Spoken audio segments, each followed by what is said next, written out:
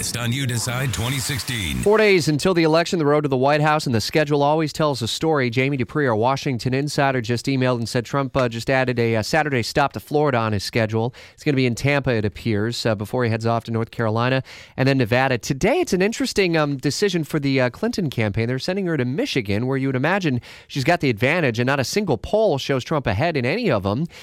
So it may be just a defensive play. Fox's Jared Halpern continuing our coverage. And with the schedule, I guess, does it raise questions about places like New Hampshire? Is New Hampshire really in play right now?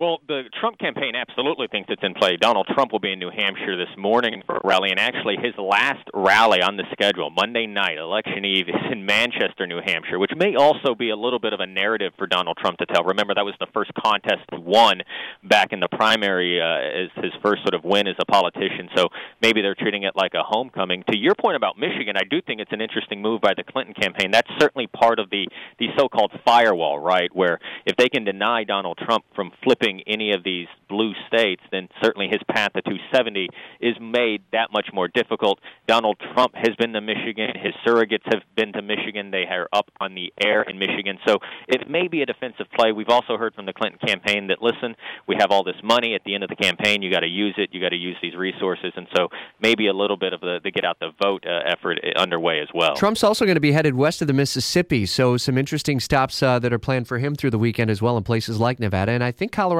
if I'm not mistaken. Colorado, which is a state that we thought a few weeks ago at least was probably a safe Clinton state. They had pulled resources out of the state, now again putting resources to the Clinton campaign back into Colorado, as polls have showed that tight. Nevada, another state where polls have showed it very, very tight as well.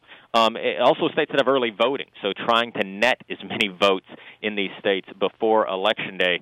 This is all part of the Trump plan, right? I think we've talked a lot about him needing to hold the Romney states and then find some other areas to break through. He has some options to do that, and it looks like, listen, if you're going to try and go to Vegas and put you're down to a few bucks there, do you spread it out or do you put it all on red? It sounds like they're going to try and hedge their bets a little bit and spread it out and see if they can force an upset somewhere, or at least divert resources away from the Clinton campaign and make them spend and use resources in places they didn't think they were going to have to.